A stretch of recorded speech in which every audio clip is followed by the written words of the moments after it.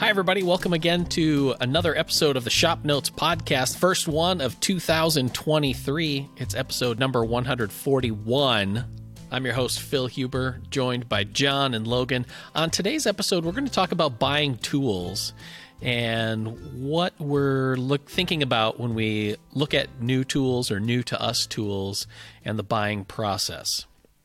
No outside sponsors today, so I just want to put a plug out there for everyone to subscribe to the new Shop Notes magazine.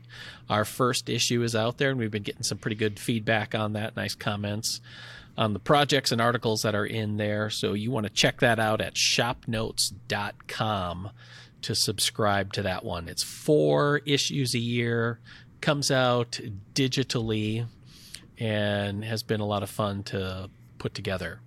A couple of comments from last year's when we were talking about auxiliary work surfaces. Rick writes, I saw that clutter during the shop tour Logan gave us on our trip in July. Yep, it's everywhere, off camera. My extra work surface is a solid core door attached to one end of my bench that has always been a place to put stuff and has never moved since.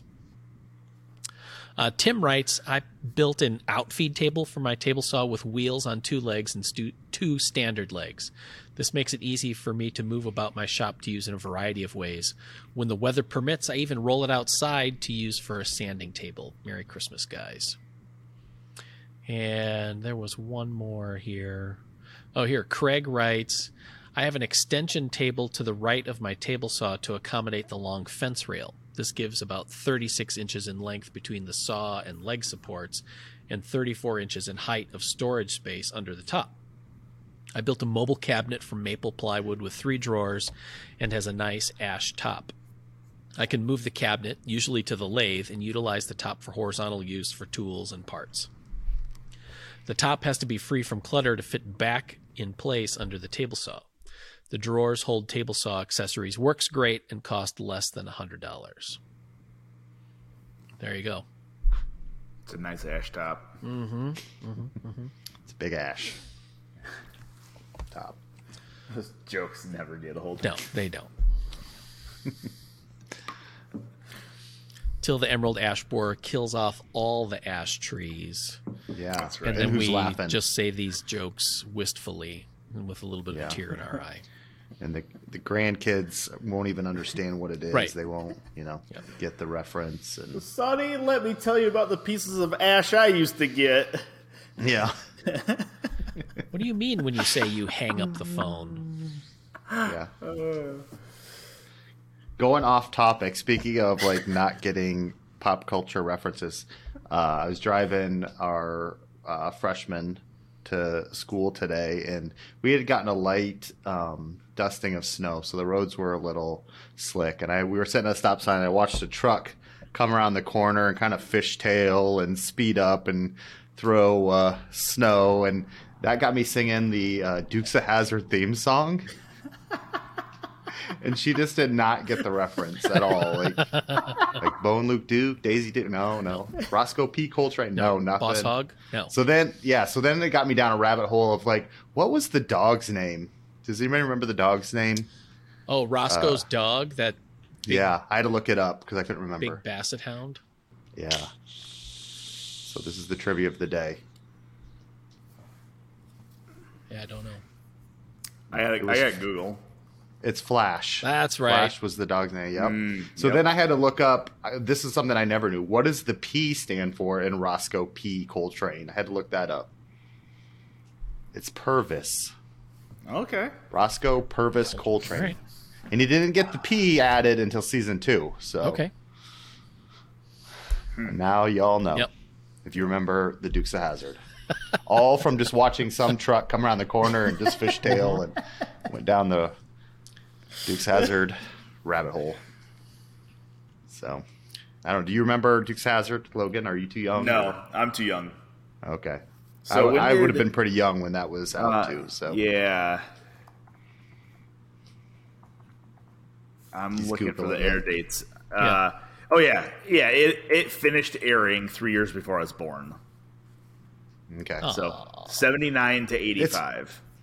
it might be streaming somewhere if it hasn't been like canceled by social media. Yeah, 79 to 85. Wow, I remember the Lost seasons where Bo and Luke were in contract discussions, so they held out. Oh yeah, and then they had their cousins Coy and can't think of the other guy take their place. Scabs. That's right. Yep. Now we know. Mm-hmm. All right. Where were we? Yeah. If you have any other comments about the Dukes of Hazzard, you want to just leave those in the description on our YouTube channel. Make sure you like and ring the bell and subscribe and all that kind of stuff. Here's the thing that I wanted to talk about today, because I think we have 3 related yet very different opinions on how we go about buying tools. And we have one case study, very recent case study among the 3 of us on the tool buying process that I think is both unique and probably more common than we think. Mm-hmm. So, Logan, you just recently purchased a lathe, and we've talked about as you're building your new shop and getting it outfitted, you have some rough principles on the types of tools that you want. And I think it's a really good discussion point, because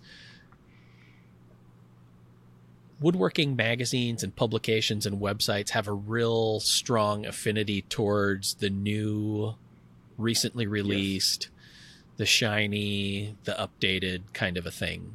And magazines do tool reviews and publish tool buying guides, and they always refer to the current crop of available new tools, or as recent as possible.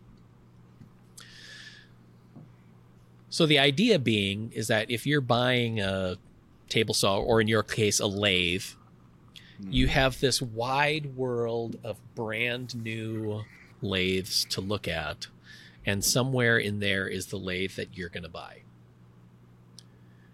Except you didn't buy that lathe. What lathe did you buy? So I bought a 2011 Vic Mark VL300 CS. And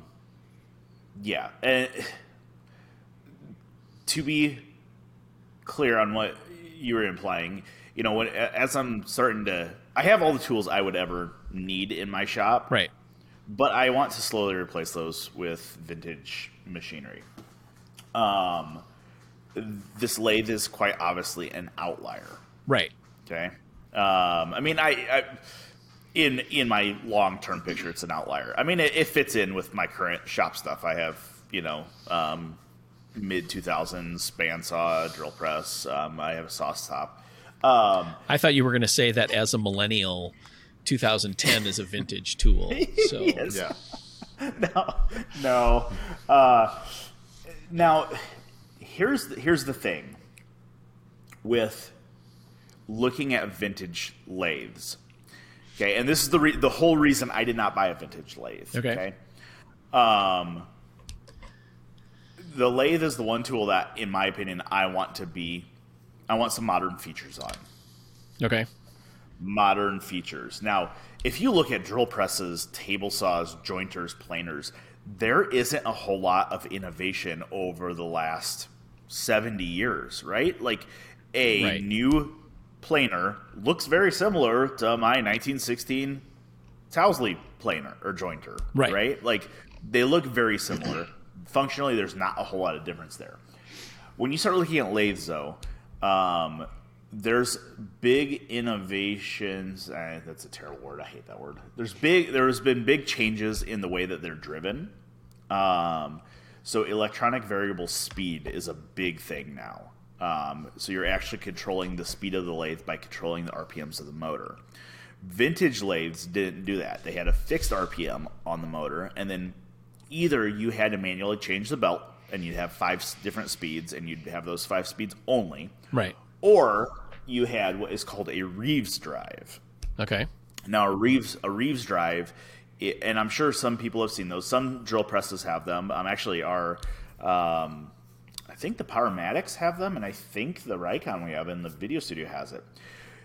As the lathe or the machine is running, you either turn a wheel or you move a lever. And what that does is there's a pulley in there that expands or contracts. And the expansion and contraction of that changes the diameter of that pulley that's engaged on the belt. So in essence, you're changing the speed or the size of the pulley on the fly. They work well until they don't. And the problem is with a lot of these vintage lathes, like a vintage American-made lathe, there aren't parts available for them. So if the Reeve drive fails, you're kind of stuck.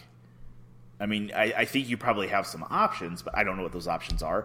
It's just not something I want to mess around with. Yeah. Now, I like when looking at vintage lathes, I like the fact that stepping out of the woodworking segment into the pattern making industry, you have some really big lathes, and you have some really cool attachments to those lathes. Sure. Like, tapering attachments. You have, threading attachments. The pattern maker world is completely nuts compared to what we do.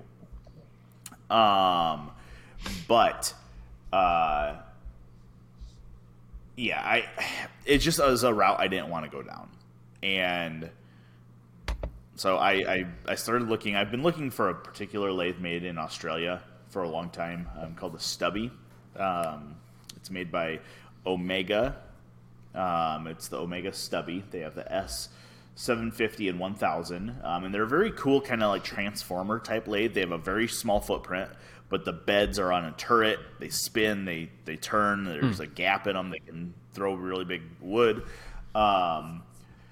However, when I first started looking at them 5 years ago or so, you could get one imported into the U.S. for like $4,500. Whoa! Okay, it's because the American dollar was really strong against the Australian dollar, and after freight and everything, it was like $4,500, maybe close to $5,000. Yeah. However, when I just recently started looking at them again, the price has skyrocketed to almost $8,000. Now, sell. Yeah. Now, here's the thing in lathe manufacturers, right? Like you have a ton of companies that make lathes: Grizzly, Powermatic, Rikon, Laguna. The big quote tool companies that make everything also make lathes. Okay, all of those lathes, for the most part, fall in the $4,500 range. Then you have the lathe manufacturers. These are the guys that only make lathes. Right. You have American or Robust Tools up in, I think they're in Wisconsin. Yep. You have One Way, who's in Canada. You have Vicmark, who is in Australia. And those are kind of the big ones. All of those lathes new, like the American Beauty from Robust, is about a $10,000 lathe. The One Way is about a $7,500 lathe. Same thing with the Vicmark. It's about a $7,500 lathe. But they're just, they're built different. They are a lathe company that makes a lathe. They're not a tool company that also makes a lathe, if you catch my drift, right? So they understand what is needed in a lathe. So this particular lathe I bought, it's a VL300 CS. It was made in 2011. The CS stands for Craft Supply USA. So it was the Craft Supply out of Utah. It was their version of the VL300. So Vicmark made this for Craft Supply. It's a long bed, which I didn't necessarily want, but I'm okay with it. It is a long bed, 24-inch swing lathe, super well-built lathe. A lot of the world's best turners turn on Vicmarks, and I've had many people tell me that they are the best lathe in their opinions. Right. So I paid what I thought was a fair price for it. The gentleman that sold it, Larry, Larry and his wife Shirley are fantastic. They are some of my new favorite people. They are from Phil's hometown of Appleton, Wisconsin. So I drove 6.5 hours each way to get it. Did that last week. Had to get it out of Larry and Shirley's basement. But that was a adventure. I may have put a hole in one of their basement doors with a 2x4. Whoops. They would not let me buy them a new door. I was trying to buy them a new door, and they would not let me. They said it was the greatest story they've ever had. They're going to frame it. Yeah. So Larry was very, very sad to see his lathe go, but he is getting a new lathe. So, all right. Larry was not he wasn't selling his lathe to get out of turning. Larry's, I want to say he said he's 80. He's close to 80, I think. He has a bad back, and he does a lot of hollowing, so he doesn't like leaning over the lathe. He wanted a lathe he could slide the headstock to the end of the lathe and stand at the end without having to bend over. Sure. So completely legitimate, completely understand it. In 20 years, I'll probably feel the same way, and then this lathe will get sold to somebody else. Right. So yeah, that's kind of my lathe story. It was, it's pretty awesome. It's a my one stipulation when I bought this lathe from Larry, I paid him his asking price. I didn't negotiate it at all. What I said was I would buy it if he would include one of his turnings with it. So I took home one of his turnings as well, which is fun. So yeah, I'm excited to get it set up. Cool. So how available are, and this shows my ignorance on lathes, for accessories? Like, is it pretty? Yeah, Vic Mark has a big distribution network in the U.S. Okay. So you can always get parts for them. Right. It's one of the big differences between the Stubby and the Vic Mark. Stubby also made in Australia. Yeah. There used to be distributors in the U.S. There's a gentleman, Pedro, out of California that is now distributing them. They're just not seen. They have a huge cult following. Right. But there's not a huge network of them. Vic Mark you can get. I mean, the bearings are standard bearings I can go buy from Granger. Everything's pretty easy. The only accessory that it doesn't have, it did not come with it standard. It's an add-on that I will probably pick up at some point, is an outboard turning rest. No. So the headstock doesn't move. Right. It has threads on the standard side for a chuck. The other side's a hand wheel, but you can remove that hand wheel and put the chuck on that side.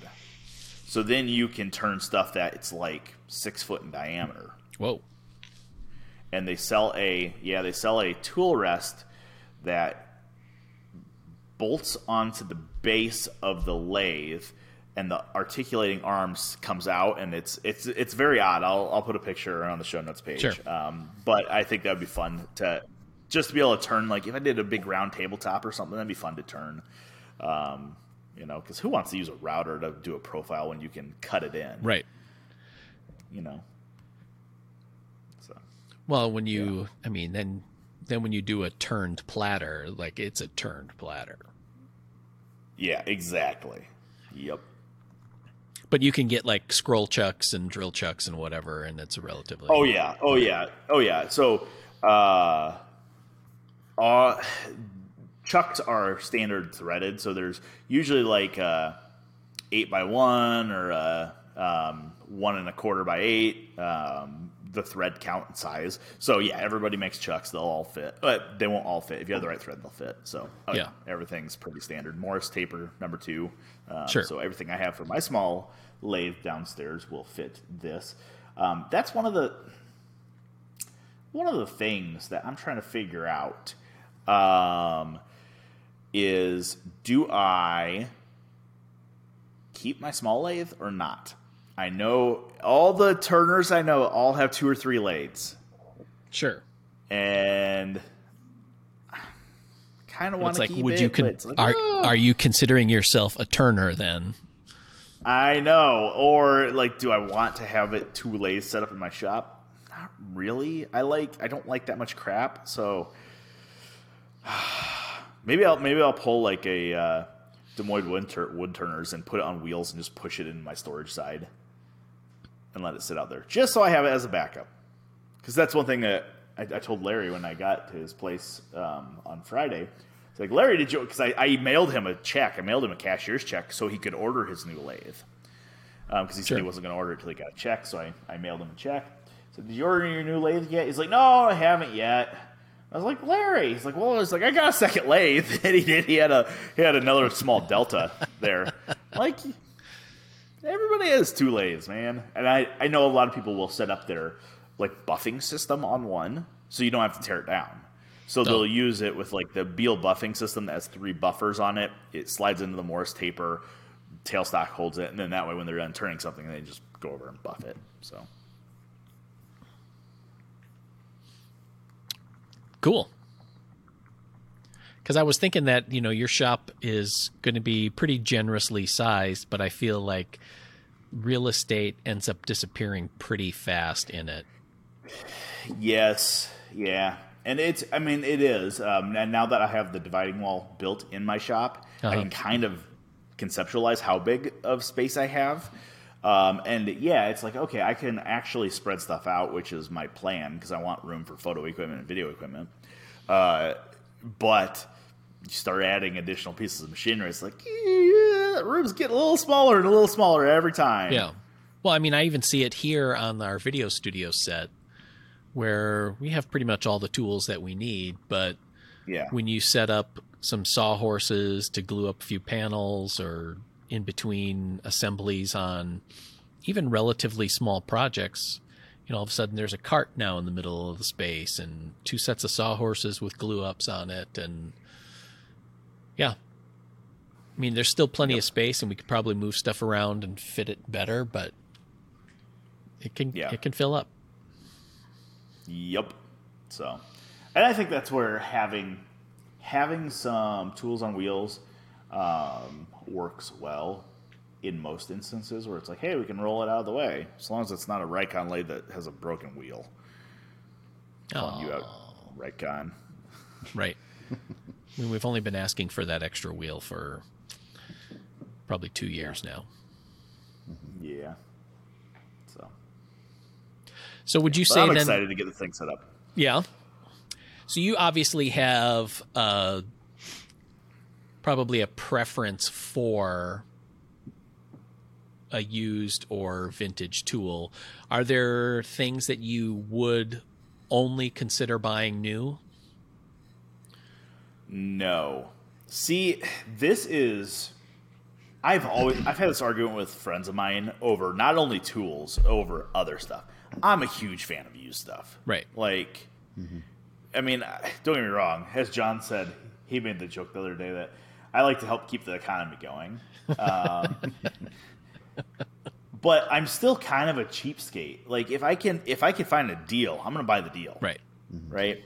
So I don't think there's the only tool I have personally bought new, like big tool, is my saw stop, I think. I mean, everything else I've bought has been used because I just can't justify it. Like, it's like, why? Like, I understand, and I have friends that they're like, I don't want somebody else's problem. It's like, well, that's not the case, man. It's that they are either not using it anymore or they just decide they want something different. And just because somebody decides they want something different doesn't mean there's anything wrong with what they're getting rid of. So, now I would say I would probably have a problem buying a used sawmill, but that's just me. Just because I would want everything to be flat and true from the get-go, and with the used one, you don't know that you might have some twist or something. But no, my preference is always to buy used. And when I'm looking at tools, my budget generally depends on value that I'm getting. So I might be looking at a planer, but I might not have a set budget, but I'm willing to spend more if I get more out of it, right? So like, if it's like, hey, I need a planer, 15 inches is the minimum size. I'd buy a 36 inch if it's a good deal. I might spend a little bit more on it, but I want to know that I'm getting a good deal, that I'm getting more value out of what I'm spending, and if it opens up other possibilities. So like a planer, for example. I want a big planer. I mean, if I want a big planer, to me it makes more sense just to get get the biggest one you can. Because buy once, cry once, right? Sure. Is kind of my thought. So if I'm going to invest in a tool, I don't want to say that I'm not going to buy one just to get me by, because I do have Harbor Freight affinity too. So sometimes it's like, I'm not going to use it that much. Let's just Harbor Freight it. But like with big power tools, I would rather buy the best that I can afford and not have to worry about buying another one down the road. Okay. I guess. Would that even mean that you would delay that purchase for months / years? Yes, absolutely. Okay. Until the right one comes up. I mean, to be completely honest, I have been looking for a big lathe for 3 years now. Okay. It's just there has never been one that I have been willing to pull the trigger on. Would I love an American Beauty from Robust? Yeah, but I'm not going to spend $9,000 on a lathe right now. Yeah. I know I just said buy once, cry once, but the value that I'm going to get out of that American Beauty, I'm getting the same value out of this Vicmark that was half that price. There's capacity-wise, there's no difference between the two lathes. They're about the American Beauty might be a little bit heavier, but with this base, I can add a ton of weight to it. So, in all practical purposes, they have the same capacity. They're going to work the same for me. Whereas something like the planer or, table saw, for example, I have my saw stop right now. I would like to upgrade to a vintage. It's not an upgrade, but I would like to switch out to a vintage table saw. There is a Fay and Egan for sale in Omaha. It's been for sale for about 8 months now. It's early 30s, late 20s one. It has a 16-inch blade. To me, it's like, I don't need the 16-inch blade, but God, it would sure be nice to be able to rip 5-inch stock on it, So it would be a little scary, yeah, maybe, but having the capacity to do that, I put pretty big value on. There's some things about that saw that I don't like, which is why I have not purchased it. And the guy's almost to the point where he's giving it away. He's close to giving it away. So yeah, there's some decision-making check marks that I want to go through when I'm thinking about buying a new tool and when I actually start looking for a new tool. So, and I think you kind of just glanced by it a little bit, but it's kind of a moving target on what that best tool is, depending on who you completely are. Because if you were a production turner, then your calculus on what lathe you get is different than you're an enthusiastic turner, but you're doing a bunch of other stuff as well. Mm-hmm. Now, I also put I put a pretty heavy weight on how much am I going to use it.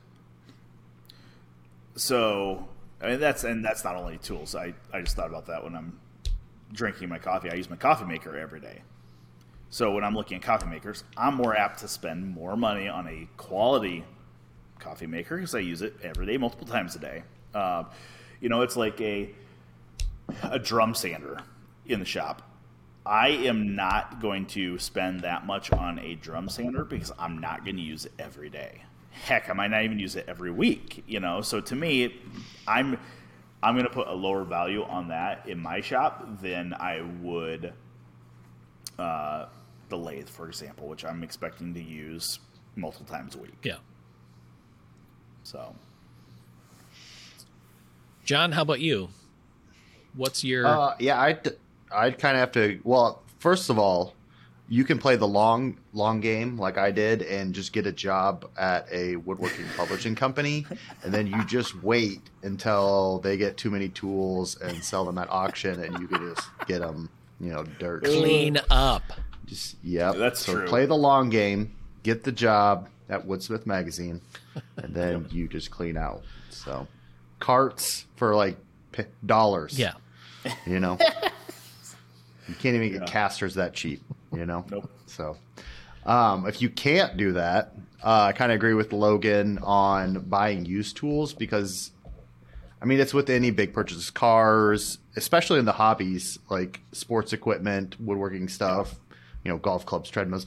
There are people that love to buy stuff new that have more money than I do, apparently, because they buy things new and for whatever reason, don't enjoy the hobby after a while or just aren't using it or whatever. And you can get used tools, at a discount. And I don't mind because I know, like, if I buy something new, I'm always like kind of babying stuff. And it's like, you don't want to be the first one to chip the paint or scuff the cast iron surface or anything like that. So it's like, if that little bit of wear is already done, then, it takes that off the table and you're ready to get in there and start using it. So you can always find good used tools out there for people that are, for whatever reason have just, moved on or don't use as much as they thought they would. Because I've done the same thing. I bought things and then it's like, oh, I didn't use this as much as I thought I would, and it's just taking up space. And I'm happy to,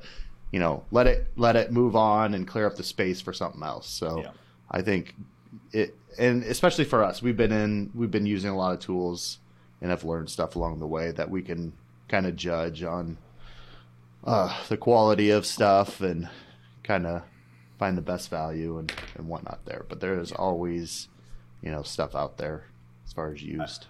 I will say, I will ask, have you guys ever been bitten by a tool purchase? Because I have one. I don't think that I ever have. Like anything that it's like, oh my gosh, I bought a lemon and this is junk. And yeah, mine wasn't necessarily a lemon, but it looked like a good deal on the surface, and then it wasn't. Oh yeah.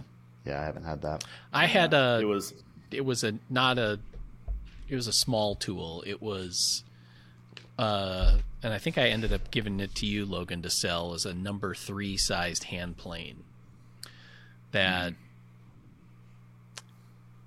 I got because I really liked the size. Found it at a antique mall kind of place. It was a decent price that I thought at the time.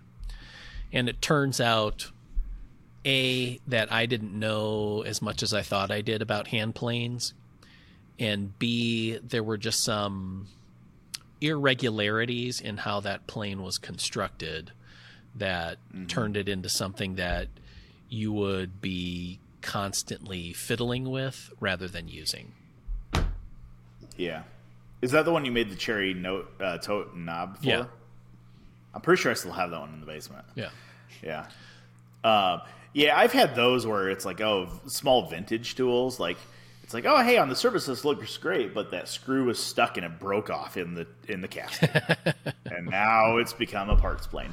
Oh, I've learned from that, though. So whenever I buy those vintage hand planes or hand tools, I make sure it's a price that I can strip the parts and make my money back if I need to. I don't want to be bitten that bad by it. But the one I was thinking about was that Powermatic bandsaw I bought from the old video studio. Because I think John had put it up on cinder blocks and took the tires and rims off of it at one point. So yeah, it was a parts machine. Yeah, well, I knew when I bought it that it was missing some things, right? It was missing, like the switch. It was the switch, yeah. And the bearings were gone. Like the bearing assembly, I think, was gone. And the tensioning lever was gone. There was a lot of things that were missing on it. I didn't pay much for it. I think I paid maybe $300 for it. Which, it was a very low mileage bandsaw. Right. It was like, hey, it got unloaded off the car trailer, went to the dealer, but then they took the tires off to put on another car. So I think I probably, because I ordered so many parts from Powermatic for that saw. I probably have $1,000 in that saw now. And it's like, oh, I mean, it's like a brand new saw though. Yeah. Well, oh, it is. It's a beautiful bandsaw. You know, it's like I put Carter guides on it. You know, those were $300. I put tires on it. I put I had to order all new quick release parts from Powermatic. So you know, I probably had $1,000 or $1,200 into that saw. Now I have that Laguna, so I'm probably going to sell that Powermatic. But speaking of not needing two of one thing, two bandsaws, I could see value in, but I don't need to do it. Yeah. So. But yeah, I guess that's the only thing. And it wasn't, like you said, it wasn't that it was a lemon. It just was, on the surface, it looked like a really good deal. And then I started adding all the numbers up, and I'm like, oh, I should have just bought one from Powermatic. To be fair, the jointer's kind of the same way, a little bit. The big one, because it's like... Yeah. What I paid for it, and this goes back to the value thing that I was talking about. It's like, you know, what I paid for it, plus having a new cutter head made from Bird, plus sandblasting costs, plus, you know, I'm going to have some parts machined and poured and stuff. I couldn't have bought a 24-inch. You know, I'm going to be a quarter of what a new 24-inch machine would be. Right. However, I could have bought a 16-inch for that price. Yeah. But it's not going to be as cool as this, so there's that too. But yeah, so there's a lot that goes into buying tools, you know, because I am definitely of the thrifty sort and will avoid tool purchases. And then, you know, most of my big tools are used. The only one that I have that was new is my planer, which I got. And part of the reason was in my garage, I wanted a lunchbox style planer. And having seen us use the DeWalt 735 here for years and years, I knew that it was a solid planer. And my calculus on that is I taught woodworking seminars at the Woodsmith store here in town for years, and they paid in gift cards to the store. So I hoarded my gift cards until I had the money to be able to buy the planer from the store. So that's how I ended up with that one. And it's been a really sweet machine. Mm-hmm. So other than that, I think the only other tools that I've bought that were new were my routers. Mm-hmm. But I think, you know, routers and like cordless drills. But a lot of that has to do with just the fact of what those kind of tools are. I mean, nobody gets all jacked up about having a 65-year-old hand router, you know, because that thing's going to weigh 43 pounds. There's a reason. Yeah. I was gonna say, yeah, router, like small power tools or battery operated tools, that stuff I would buy new. Yeah. Because they've improved drastically over time, and you know, batteries, they wear out. They're the most expensive thing usually. So you usually want to get stuff with new batteries and that kind of thing, I guess. See, I agree with that as far as the battery powered tools go. Routers are one thing that I actually think I would buy used. Oh yeah. Yeah, like, as you know, I'm not going to buy a Black & Decker, right? You know, not knocking Black & Decker, but knocking Black & Decker. But I would completely consider buying a used, and I have actually bought a used 690 Porter Cable 690, tried and true, right? I think I bought a used 7518 or 7519, like the big 3 1/4 horse one, 3.5 horse. Because those machines, you know, or those routers they're pretty bulletproof. You might need to do new brushes or maybe a new switch in them, but you can get those parts. Right. So if you compare the price of like a new, I mean, they don't make new 690s anymore, but it was probably $250, $300 router. Yeah, depending on when you bought it. Maybe Yeah, $200. Yeah. So, and if you could buy a used one for $65, $70, yeah, Heck yeah. Yeah, 'cause like you said, who doesn't need an extra router? Yeah, the replacement parts are widely available. It's not like you're only getting them from Porter Cable or whatever. You can find a lot of that stuff at McMaster Car or Reed or whatever. So, yeah. Now, I do think that brings up a good point. The fact that I feel like, and I think most people would agree with me, stuff today is not made to repair like it used to be, or made to be repaired like it used to be. Like, Porter Cable offered brushes, switches, everything like that. Collets. I mean, you could buy parts for your routers. Yeah. Same thing with vintage drills and stuff like that. You could buy replacement parts. I think if you called Ryobi and said, "Hey, my drill stopped working. I need a new trigger assembly for it," they'd be like, "You're dumb." Like it's a $32 drill. Go buy a new one. Yeah. Which I hate that mentality, but that's how we are today, kind of. As a society, I think, which is dumb. But I only say that because I knocked my Ryobi drill off the ladder in the shop the other day, and it stopped working. Oh, maybe you got to knock it again. It's like amnesia. You just got to hit it on the head again. Yeah. I decided that it was time to switch off of Ryobi slowly, so I started doing that. All right. That's fair. Yeah. So I think the other, both of you have talked about it, but one thing that I would think about when considering buying tools is I consider myself a hobbyist. And so one of the main features of something is like how, what my use of it is going to be in an appropriate amount. Like I'm not going to, I'm going to spend money on a tool that I know that I'm going to get a lot of use out of, or is really going to help me do X, Y, and Z. And I will avoid purchasing tools because I know that I just don't.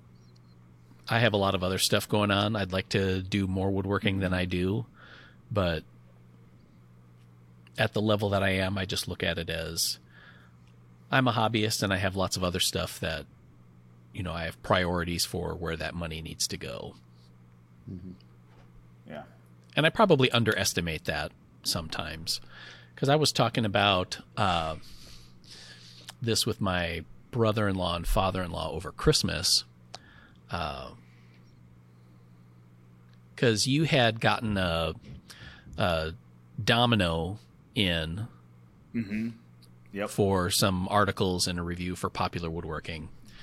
And I used it on my sister's dining table and the base for the sideboard that I'm building for Popular Woodworking. And in just that short amount of time, like I could really see the value of it. And I could see, and in talking through it and talking out loud, like I could find value in purchasing a domino for the type of projects that I build. And it would be, but only because I've spent years doing very similar things with loose tenon joinery with a router, biscuits, and all that other stuff. Mm-hmm. So, yeah. Well, and I think that is, I mean, you make a good point. You could do it with other things. Like you could do loose tenon joinery with other tools and other ways to do it. But after you factor in, a router, you factor in the time to build a jig, the time to set it up, stuff like that. There's a point in my personal work style that I put a lot of value on the time. So it's like I could make a jig for every project that I need to do loose tenons with, or I can make a universal one. But the time I'm going to invest in building that jig, it's not going to be probably as accurate as the domino. right. Like, yeah, it's a big tool purchase, but it's also a huge time saver. So I get it. Like that is one of the few. The Festool stuff is stuff that I would consider buying used as well. Oh, sure. And there's a very good used market for it, and it sells for like 80% of retail when it sells used. So, All right. There you go. I'd love to hear what you guys, listeners, have about your process for buying tools. Are you a new tool purchaser and why? Or a used tool purchaser, or maybe a tool flipper? You buy a bunch of tools, flip them, and then buy something super cool with that. You can email us, woodsmith@woodsmith.com, or you can leave your comments in the comments section on our YouTube channel. Don't forget to check out the show notes page where we'll put some photos up of some of the things we've been talking about. I'm also going to put up a link in light of our last episode on auxiliary work surfaces, and we talked about John's sawhorse design that he's working on. I'm going to put up a link to a free plan on what I consider the ultimate sawhorse plan that we featured in Shop Notes magazine in light of its launching. So you want to check out both I'll put a link on the description on the YouTube channel as well for that. But if you're looking to build sawhorses, I have a plan for you. So otherwise, we'll see you next week on the Shop Notes podcast. Bye, everybody.